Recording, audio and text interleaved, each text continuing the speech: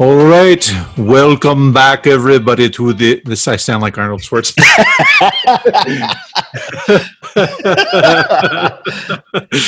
Oh, that's terrible. Oh, you're so cool, Brewster. Hello, everybody, and welcome to the Surely You Can't Be Serious podcast with your co-hosts, James D. Graves and Jason Colvin. All right, everybody, welcome back. This is episode 2 of our Lost Boys versus Fright Night episodes. Hope you're having a good time with this one. We are loving it, this special Halloween time, talking vampires.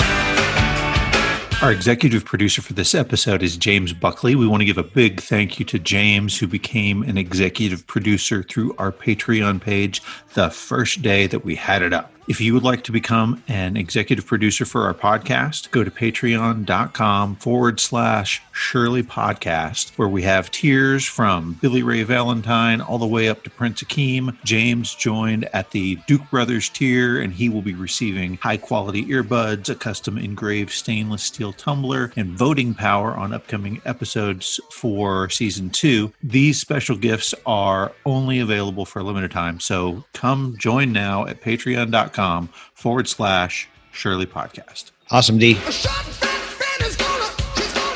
We were talking before about the special effects, and obviously with Fright Night, you have a whole lot more special effects going on. And so I talked about Steve Johnson, the guy who said there was lots of cocaine there, and the guy who did the pencil through the hand and was frustrated at the cut that came about. But he just had a ton of good stories, some of which are absolutely inappropriate to tell on a family-friendly episode. But one of the stories is that, they used acid to burn up the bat creature that they had at the end that was supposed to be Jerry burning up and the skeleton. Well, part of that piece came from Ghostbusters that they had done before. It was just a piece that they thought was too scary for the librarian at the very intro scene. They thought it was too scary, so they didn't use it. So when they're getting to the end of Fright Night and they're looking for more stuff to do and they're out of money, they're like, well, let's just go dig into our old Ghostbusters stuff and see if we can find it. And so they came up with that bat skeleton. And so they melt the skeleton in multiple ways, but one of those ways is with acid. And so Steve Johnson, once the acid has done its thing and everything's melted, he goes over and pours this base,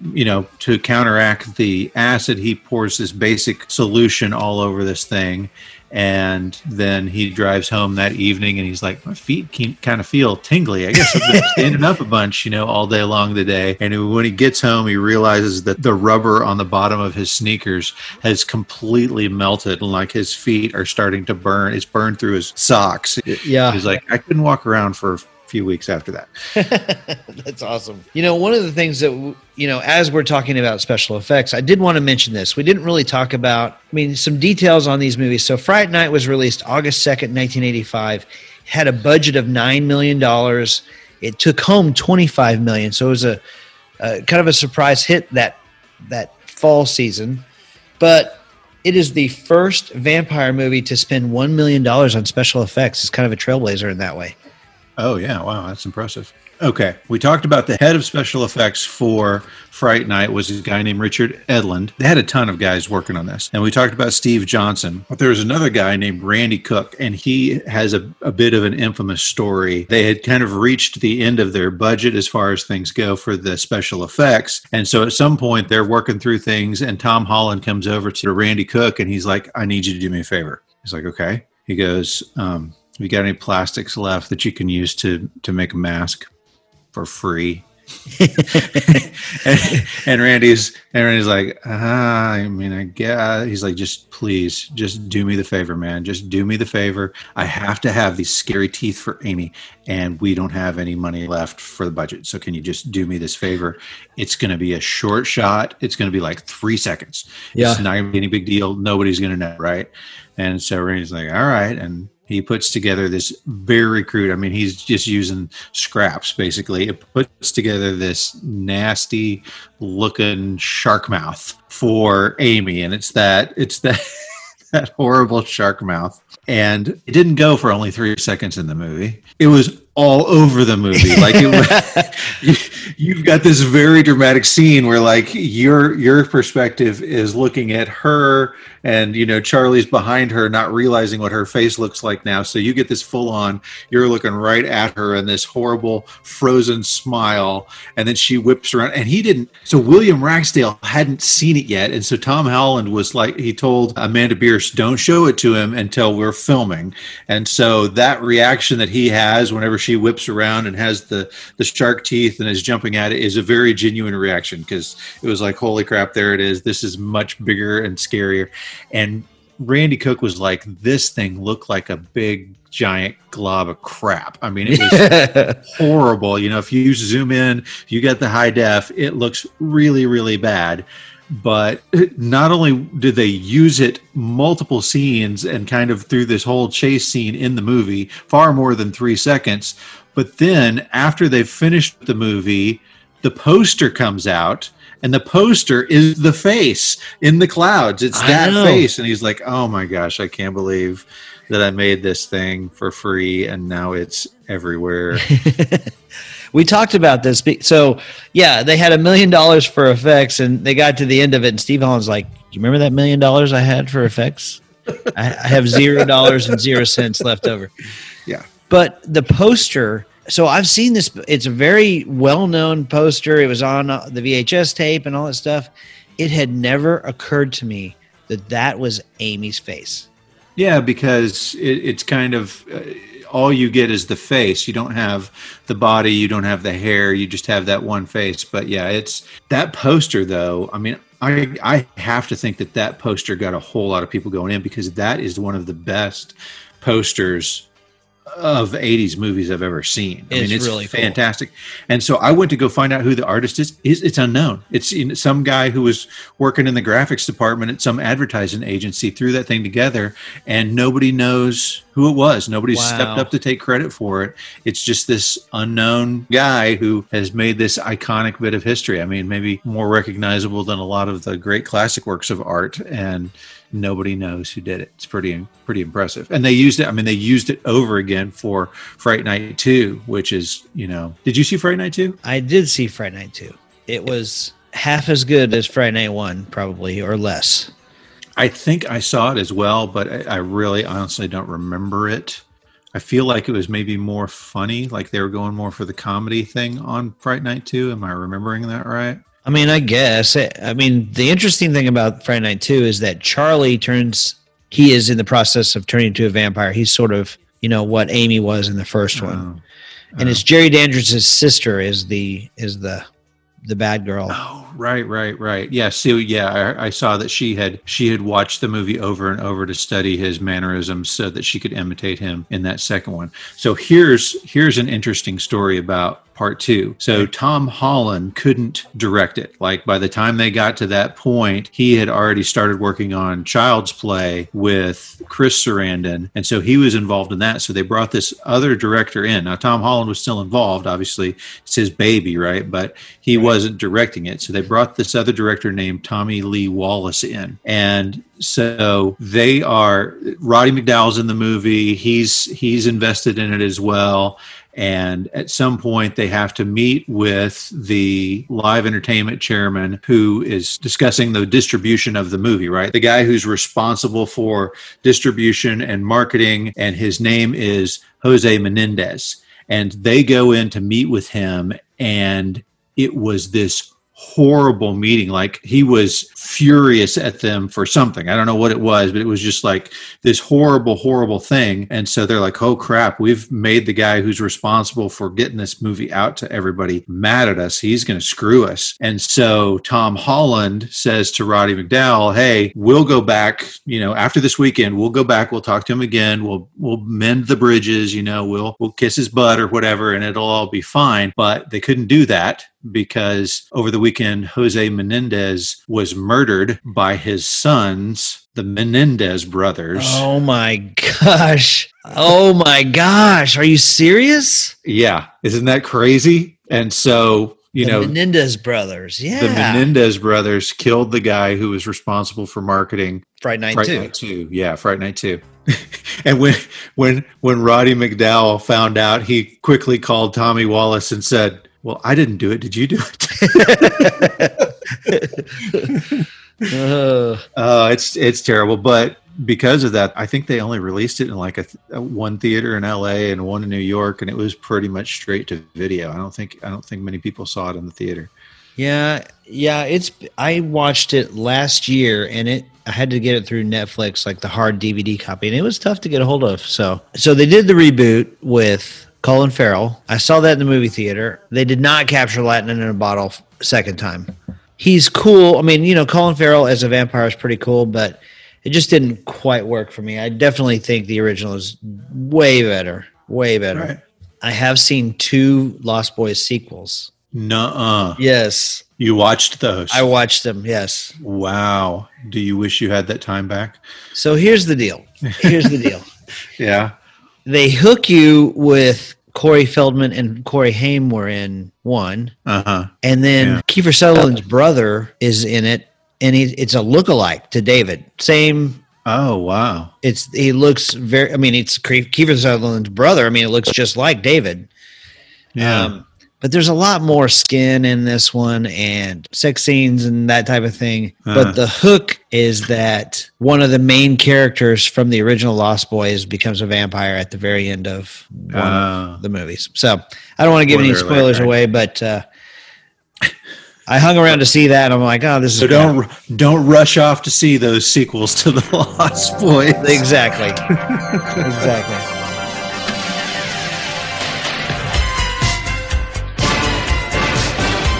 You know what I want to talk about real quick, though, before it's sort of in the realm of special effects. Okay. Switching back to Fright Night. Amy's transformation from teenage girl, when Jerry Dandridge gets her on the dance floor, okay? Yeah. And she starts to transform basically from a girl to a woman on the dance floor. Right. They change her makeup and hair mid-dance. I don't know if you've noticed that or not, but... Oh, I totally noticed it. I was like, man, she just, she went down and came back up, and it was like she ran her fingers through her hair, and suddenly it was styled completely differently, and she looks like the queen of the disco all of a sudden. Yes, that's right. So he takes her back, sort of does his vampire seduction thing, bites her, and as she begins to transform, there's some interesting things that happen. Number one, all of a sudden she's wearing this white Marilyn Monroe dress. Right. Her hair grows and turns blonde. Yeah, kind of a red. Yeah, kind of a rusty red kind of look. It was horrible. It's not her original color. No, and it looks terrible. If they had done something actually exotic and sexy, that might have been pretty cool. But that was the only person that they did worse hair for was Roddy McDowall as an old person. That was the worst hair of the whole movie for sure. It looked worse than stage makeup. It was terrible. But go ahead. Okay, but the other thing that they did for the movie is they gave her prosthetic breasts. Okay. So part of the seduction process is we're changing this high school girl into the Marilyn Monroe vamped up prom queen stripper version of herself. Yeah. In the original story, in the novelization, so Jerry Dandridge is supposed to be 400 years old or so. But from the novelization, Amy's transformation to a vampire gives her vampire breasts, right? So she's extra busty. When she is saved by them killing off Jerry Dandridge, she gets to keep those.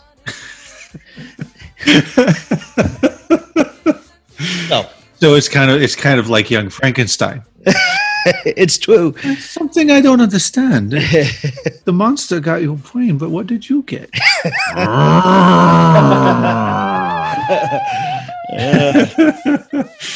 Yeah. So as I understand it, like when she was doing an auction and like signing autographs, she was wearing them and let people come up and feel them while she was wearing them. They were on the table. She said, "Oh, she wasn't wearing them." Okay. Yeah, it makes it less of a good story. Sorry about that. They'd just be sitting there on the table. You want to feel my breast? No, not those.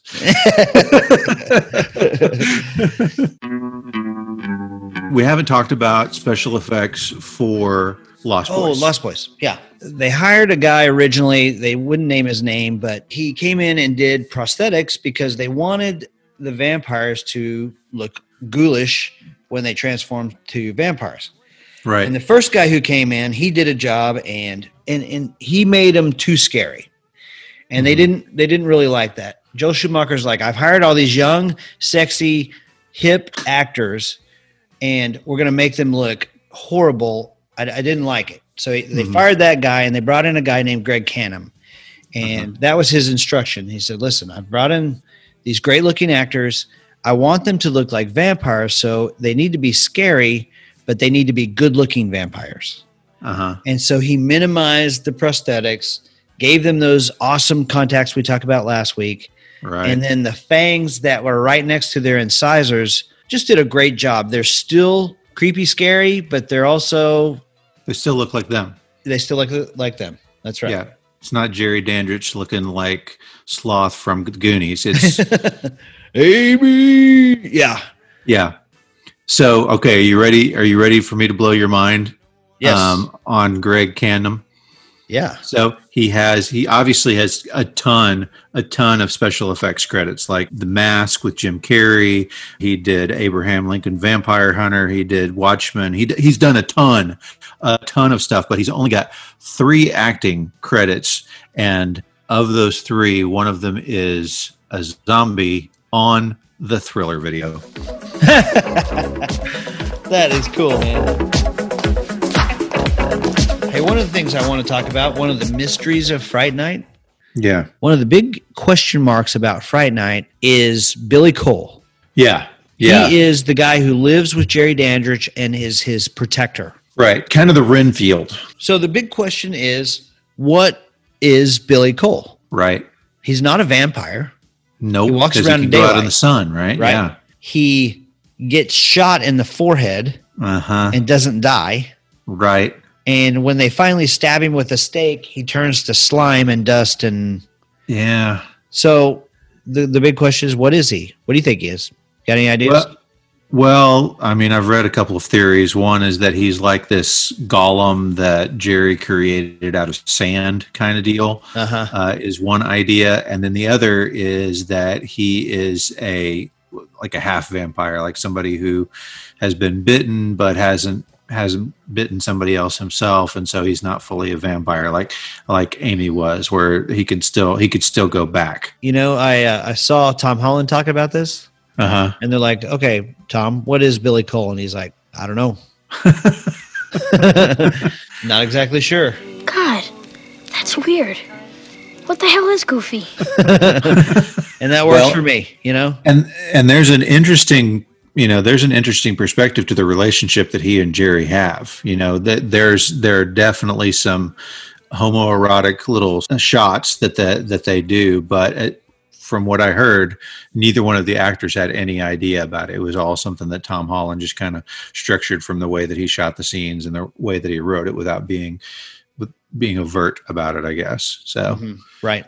You know, I've heard that mentioned on both of these movies. Right. So. Yeah. I can tell you that Jason Patrick and Kiefer Sutherland both were like, we weren't ever told that. You know, that's not something that we were playing, and it's certainly not something that we were understood to be the case. Unlike George Clooney, who he said that Joel Schumacher flat out told him, Batman and Robin are gay. We don't talk about Batman and Robin. All right.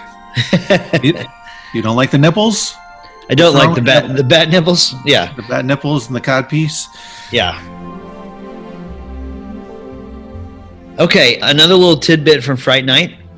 The song that Jerry is whistling as he sneaks into Charlie's bedroom is Strangers in the Night by Frank Sinatra. According to Chris Sarandon, he wanted Jerry to whistle While You Work from Snow White. Right. But couldn't get permission from Disney for that one. I wonder why. Why Disney wouldn't go for that.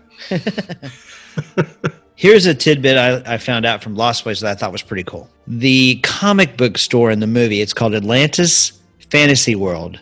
It's featured in the movie. It's owned by this guy named Joe Ferrara, who still carries the original #1 issue of Vampires Everywhere that Sam reads in the film. The comic was created just for the movie, and if you go to this comic book store, you can actually have your picture taken with that comic. I wonder if you can hand it back to the guy and say, I don't like horror comics.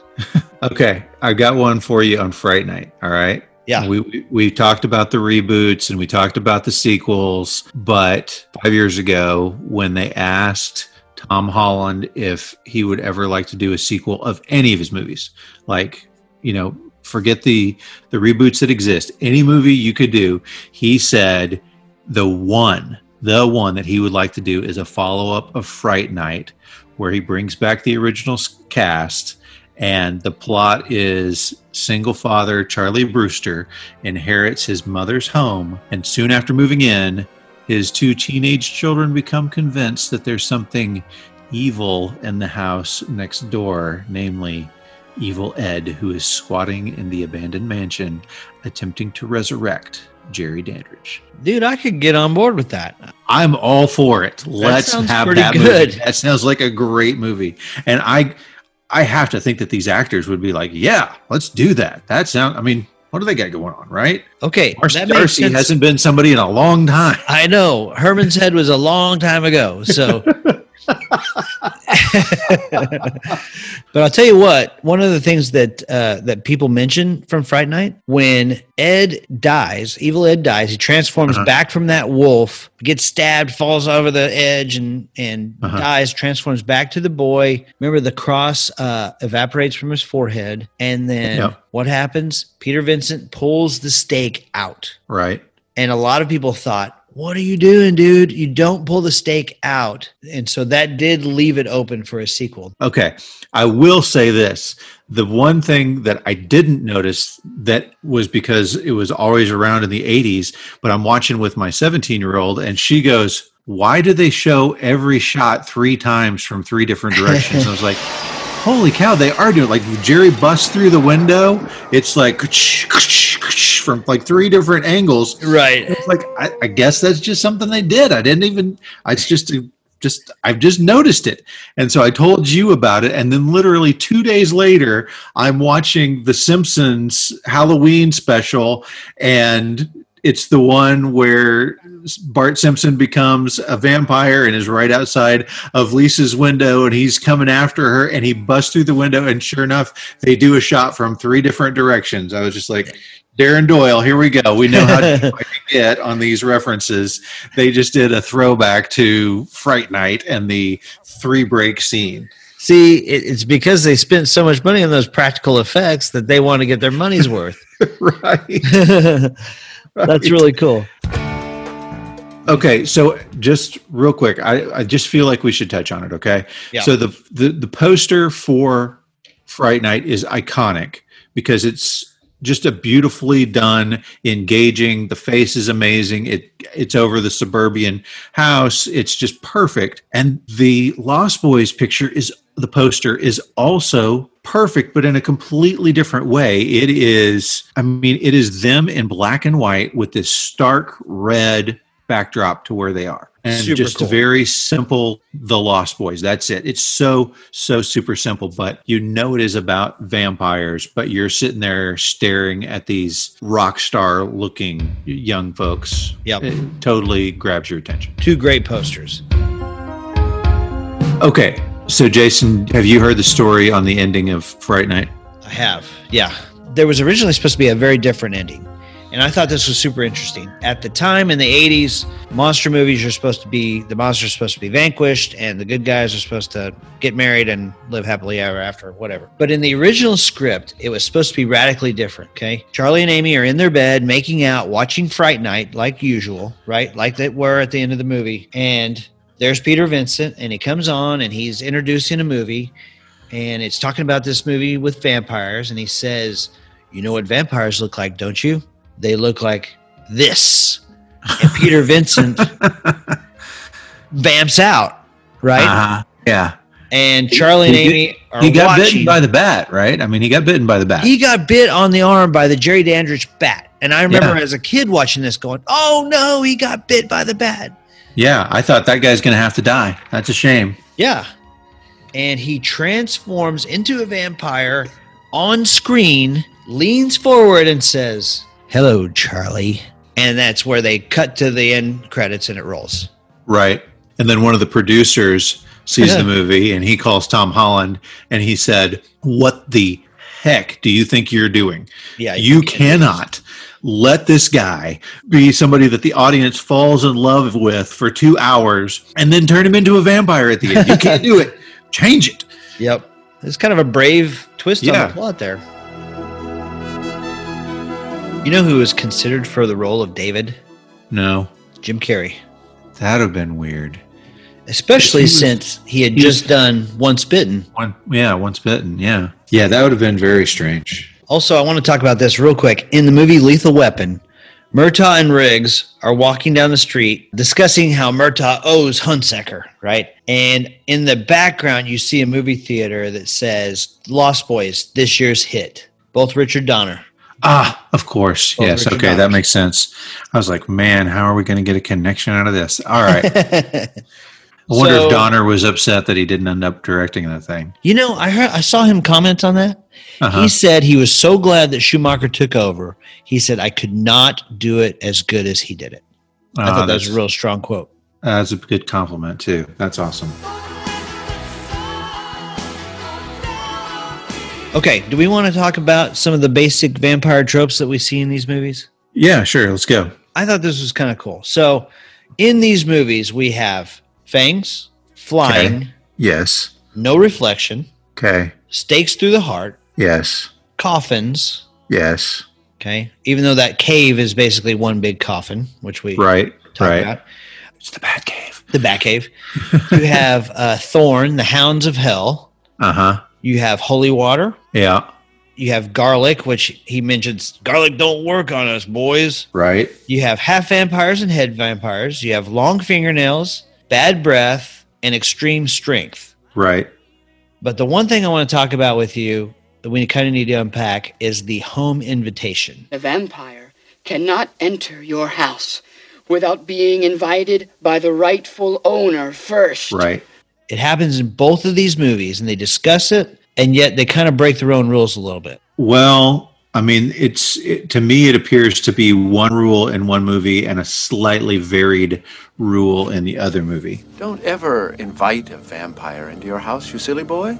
It renders you powerless. So a lot of what you talked about there comes from the original vampire ideas. Comes from Dracula, the coffin, the teeth, the Yep. being able to change into various animals, that kind of thing. That's all original vampire stuff. But then there's so many movies that came out that started adding that extra stuff in.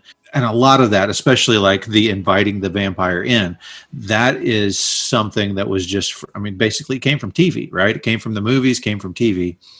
And so what happens in Fright Night is we understand that the rule is a vampire cannot come into your house unless invited. And then you have, Charlie, this is our next door neighbor, Jerry Dandridge. I don't know why he wouldn't have told his mom like that second, but then we lose. So Jerry gets invited in by the mom, and so gives him free reign to come in whenever he wants to now. Right. What we find out in The Lost Boys is not that they can't come in if not invited. It's that the magic that works against them is useless if you invite them in. Like he can eat the garlic, he can handle the holy water. None of those little things work. I don't know what would have happened with a stake through the heart, but anyway, none of those magical type things affect the vampire if you invite them in. I didn't invite you this time, Max. But we see all of the young vampires bust through the wall and the windows. I mean, they're coming in and they're not invited at all, So I think it was just a variation on what is really a made up trope anyway. I guess they're all really made up tropes, but Sure. I think it's interesting in Fright Night. He does such a great job with it. He's so suave and so cool that he's like, hello, Charlie. Did you see what he was drinking? No. Bloody Mary. Bloody Mary. Nice. And then in The Lost Boys, you have that whole hilarious scene at the beginning or in the middle of the movie when the Frog Brothers are invited over and they feed him straight garlic and they show that mirror right in his face and it startles him and it's this kind of funny scene. All of that, it leads you to believe that Max is not the head vampire, which is a great reveal at the end. Yeah, that was a good way to handle that. That was a great way to handle it. I love both of these movies, man. They're so good. All Okay. right, you ready to talk about soundtrack or what? Before we jump into soundtrack, I forgot to mention this. So I'll just mention it now. So we talked about the sequels. Did you know that there was a discussion about a prequel? Kiefer Sutherland and Joel Schumacher discussed doing a prequel that occurred back at the time that the great San Francisco earthquake had happened that dropped the hotel in, and that was when it was going to take place. And that was going to be like the start of all of the vampires. And I was like, dude, that is another one that needs to be made. That sounds great to me. I'm all on board for that. Yeah. But Kiefer Sutherland said, it was a conversation over a bottle of wine. That's all it ever was. Nothing more than that. I did hear Joel Schumacher discuss the idea of having a new movie called The Lost Girls. That was his idea. That it was basically a group of girl vampires terrorizing town. Yeah, like The Craft or something. Right. Okay. Soundtracks. Let's talk about soundtracks. Okay, so let's start with Fright Night. So Fright Night's soundtrack is done by Brad Fiedel. Yes. Who got the job because he had lucked into this magical movie called The Terminator. At this time in history, digital music was the thing that was coming about, and Tom Holland totally saw that. He was like, I know Tangerine Dream was doing all this stuff like that. Tangerine Dream did the soundtrack from Risky Business, which is freaking awesome. I mean, I've downloaded their stuff in the last week. It's so good. Even though it's that 80s digital stuff, they were masters at it. But Brad Fiedel was doing that same very techno electronic sound to do the soundtrack for his movies, and Tom Holland loved what he had done with the Terminator, and so said, come over here, we want you to be the composer for this movie. So Come to Me was a song by Brad Fiedel that he had done the lyrics for and everything. He was a singer on it, and then when it's the one that's playing whenever Jerry is about to bite her. Yeah. And Tom Holland had to say, you got to lose the lyrics. And Brad Fiedel's like, what? Yeah. And he's like, wait a minute, what am I thinking? This is supposed to serve the movie. So he took it out. Okay. Are you ready for my Come to Me story? But you got something more? Yeah. So I did see all that, and I think it kind of broke his heart a little bit because he did pour his blood, sweat, and tears into the lyrics for Come to Me, right? But when they pulled it out, it worked even better. But I thought this was hilarious. So the movie was released. You have this real seductive song. It's what they play while Jerry is biting Amy and sort of transforming her into the vampires. But Brad Fiedel was at his studio one day and his phone rang. And he said, there's this woman on the phone who said, are you Brad Fiedel? And he's like, yes. He's like, how did you get my number? I mean, who is this? So somehow she had found him, figured out a way to call him, called him up, and said, you're Brad Fiedel. Yes, I am. Did you write the song Come to Me for Fright Night? Yes, I did. And she said, do you have a longer version of that song? He goes, well, no. He goes, the spot in the movie doesn't really call for anything more than 2 or 3 minutes. He goes, that's the only thing I wrote. She's like, really? Because my boyfriend and I love that song. We just need a longer version of that song. Sorry, honey, song's over. That was great, hon. I'm gonna get a sandwich. Cause I got something just for you. The end credit song at Fright Night, it's a song called Fright Night. It's by the J. Geils Band. Oh, yeah. There was a video for that one too, right? Yeah. J. Geils Band, better known for Centerfold, Freeze Frame, Love Stinks. Blood runs cold. Yeah. I love J. Geils Band. They were a little past their prime when this song came out. We ready to talk Lost Boys soundtrack? Yes. First, the score. Let's talk about the score real quick because the composer for The Lost Boys is a guy named Thomas Newman. And if you've looked at soundtrack composers at all, you know the name Newman because you've got Alfred Newman, who is a composer of movies, who won multiple Oscar awards. What's up? That's not Alfred E. Newman. Yeah, no, I don't think so. Okay. Although he did have kind of a wide smile. I don't know. Anyway, He won several Academy Awards. He's the one that composed the 20th Century Fox. He did that. Okay. And then you got Randy Newman, who's his cousin, who's done all, he did the Toy Story. He did all of those soundtracks that he's done, which is he's got his own unique style. His brother, I believe his name's David Newman, has done soundtracks as well. Not really as many cool ones as Thomas has done. Thomas has quite the resume. David, not so much. But even still, he's won an Oscar for Anastasia. The other one of note that David did, was Bill and Ted's Excellent Adventure. Wow. So I'm pretty sure I talked about him last time. But Thomas Newman, who did the score for The Lost Boys, has composed tons. I can't get them all in, but let's hit some big ones. The Cinderella Man, American Beauty, The Green Mile, Angels in America, Finding Nemo, WALL-E, James Bond films Skyfall and Spectre, and The Shawshank Redemption. Dude, that's just a few. Like, he's got a ton, and he has this very unique record. Very sad record.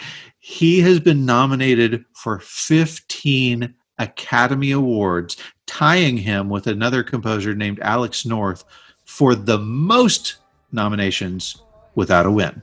Oh, man. Yeah. It's nice to be nominated, but it's sure nice to win. All right, Dee, that leads us to the theme song of Lost Boys, Cry Little Sister. Cry, little sister.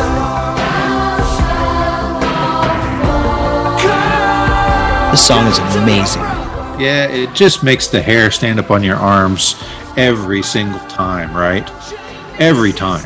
Yeah. The choir of the children singing, thou shalt not fall, thou shalt not kill, thou shalt not die. So good. It's written by a guy named Gerard McMahon. Uh-huh. And Joel Schumacher had worked with him previously, came to him and said, hey, I need you to write the theme song for this movie I'm doing. It's called The Lost Boys. He said typically he watches the movie so he can get a feel for it, and he didn't really get a chance to do that, so he wrote it straight from the script. Huh. It's kind of an interesting way to do it. He had an idea of what he wanted to do. He knew he wanted the choir of children, kind of give it that creepy feel. Oh, it's successful. Very eerie and moving. They play it 10 times throughout the entire movie. When David's killed at the beginning, they play it with the opening credits. Yeah. They play it at the moment when David is killed. And every time they play it, I'm like, I just want to keep listening to that song. So I listened to an interview with Jason Patric and Kiefer Sutherland, and they started talking about that song. And Kiefer, they're at this like fan base convention. I don't know what it is, but they're obviously speaking to a large crowd of people. And Kiefer Sutherland's like, so I'm looking out of the audience and I'm seeing, there are a few kids. So how do I say this? What do I say? So like every time I would go to a dancing bar, that song would automatically come on while I was there. That just, I guess the dancers, when they would see him come in, were like, oh, I got to play that song for my next dance. I know what'll get his attention. Yes. And somehow we hit the stripper songs again. I don't know how we do it for every episode. I just got to let our audience know, I do not go to strip clubs, all right? I just don't do it. I need you guys to know that. It's just fun to talk about the idea. I don't go to strip clubs. Hey, we love stripper songs. I don't know if you know this or not, but Marilyn Manson actually has a cover of Cry Little Sister. Yeah, he's got a whole lot of covers of a whole lot of good songs that are not as good as the songs that he covers. Totally. Yeah. We can't say enough good things about Cry Little Sister, but there are some other songs on the soundtrack I want to talk about. One of my favorites is the one by the lead singer of Foreigner, Lou Gramm. Yeah. He did Lost in the Shadows, which is that one that's playing while they're racing their motorcycles. Yes. That is a freaking awesome song.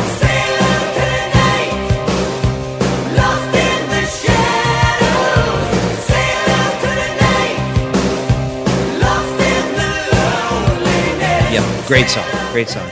There's actually a deleted scene that uses that song. I think they kind of shifted it around. Oh, yeah? Yeah, Michael is cleaning dishes and Mom is doing chores and Sam is playing it on the radio, and he comes downstairs and makes his mom dance with him, and then he grabs Michael and kind of the three of them dance around the kitchen. It does not fit the tone of the movie at all, but it was an interesting deleted scene to watch. So that's interesting because we know how the movie does end. It ends at that. It ends very abruptly with the line by the grandpa. One thing I could never stomach about Santa Carla. All the damn vampires. Yeah. Yes, right. What a way to end the movie. Like, he just kind of wanders off to get the beer. They're like, what's wrong with you? What's going on? It's his root beer. His root beer, yes. It's right with it. It's in the drawer by his Oreos, and don't pull off the tab to the TV guide. Right. And then the movie ends there. And I can see how, if I was writing the movie, I'd be like, I can't end the movie there. But it was, the way they handled it was great. I thought that was a perfect way to end that movie. Yeah. So, Cry Little Sisters, awesome. Lost in the Shadows, awesome. Yes. You get Don't Let the Sun Go Down on Me by Roger Daltrey, which is a cover of Elton John, right? Right. You have People Are Strange, which is a cover of the Doors song. Right. And then one of the big ones, there were two videos that I remembered seeing for this movie because they showed clips of the movie throughout. And one of those was the Lou Gramm Lost in the Shadows song. Yes. The other one is the one that we've talked about before. Yeah, Good Times, which is INXS and Jimmy Barnes, which we talked about was kind of the precursor for INXS's Kick album. Yeah. Now, did you know they didn't make it for the movie? Like, they had already covered the song. It was part of some Australian tour that they were doing, and they did not. And so they covered another Australian band. Do you know this? Yeah, the Easy Beats. Right, yes. Which one of the members of the Easy Beats was George Young, who is the brother of Angus and Malcolm Young from AC/DC. There you go. Another tidbit on that song, Good Times, the original version by the Easy Beats. They played it on the radio. Who was listening to that radio station? Paul McCartney. When that song was over, Paul McCartney called the radio station and said, "Hi, this is Paul McCartney. I want you to play that song again." Did they play it again? Yes, they did. Yes, they did. That's fantastic. All right. Can we talk about Tim Capello, his version of The Call's I Still Believe?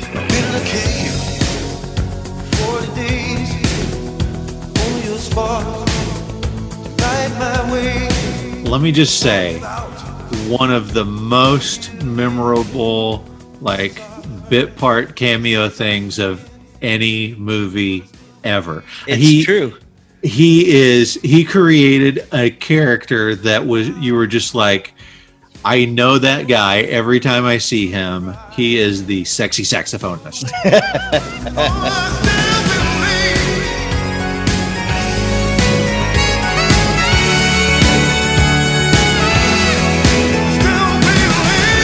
Saxophonist that covered himself with baby oil and sang the song I Still Believe. It's so great. Yeah. And Tim Capello.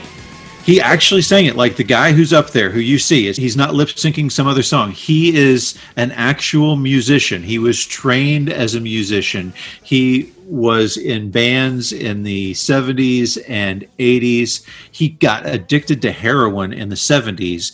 And so in 1979, he quits cold turkey and takes up bodybuilding. And so he is toured with Carly Simon, Peter Gabriel, Garland Jeffries. He was one of the main guys who toured with Tina Turner, but he would do that bit. Like, he would grease himself all up and he'd be next to Carly Simon used to bring him out in a dog leash and a G-string. I don't know what else to say on top of that. That's the whole story. It's crazy, but man, what a memorable guy. Great song, iconic cameo appearance, and just a really impactful moment in the movie. You say Lost Boys, one of the first things people think about is the greasy sax player. Are we ready to move now to Final Judgment? I think we're ready for Final Judgment. So we have two movies that are incredibly similar. One came out in 85, one came out in 87. They redefined for us what the vampire was. They made vampires sexy again. Vampires had gotten silly, and they made them sexy again with still maintaining some humor in both movies, which I've told you before is vital for any movie. You got to have at least a little bit of humor. And both of these movies did an impeccable job of that. I love the way that Tom Holland took this notion of a movie from 1948 and made it into two different movies, Cloak and Dagger and Fright Night. You know, the boy who cries wolf sees something out his back window, which no one will believe him about, and the murderer is trying to get him. It's fantastically written, but for me, the Lost Boys, they took it up a notch.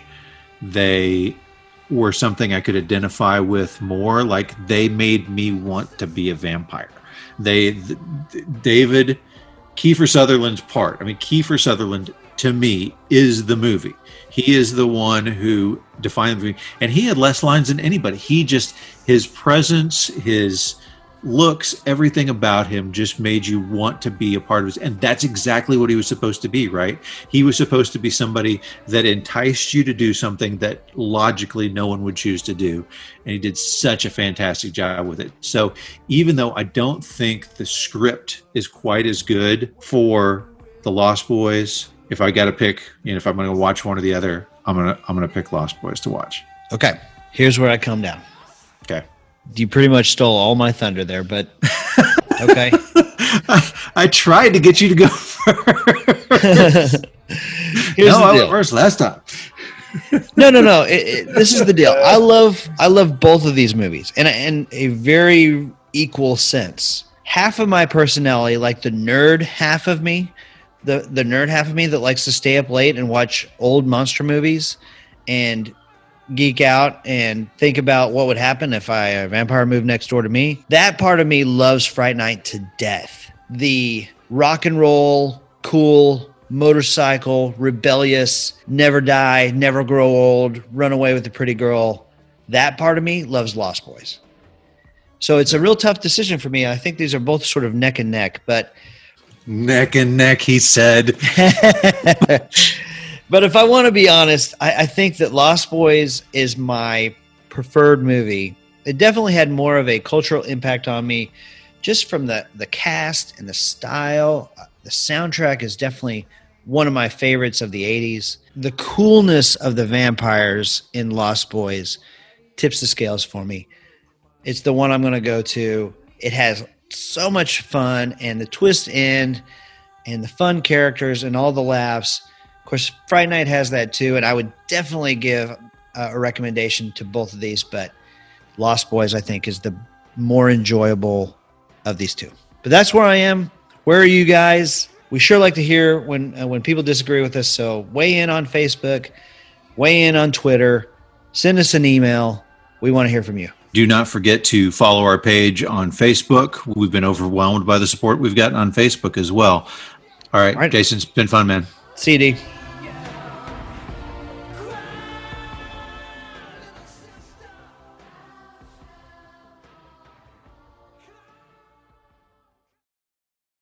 Jason, how are those maggots? What? Maggots, Jason. You're eating maggots. Oh, you're so cool, Brewster.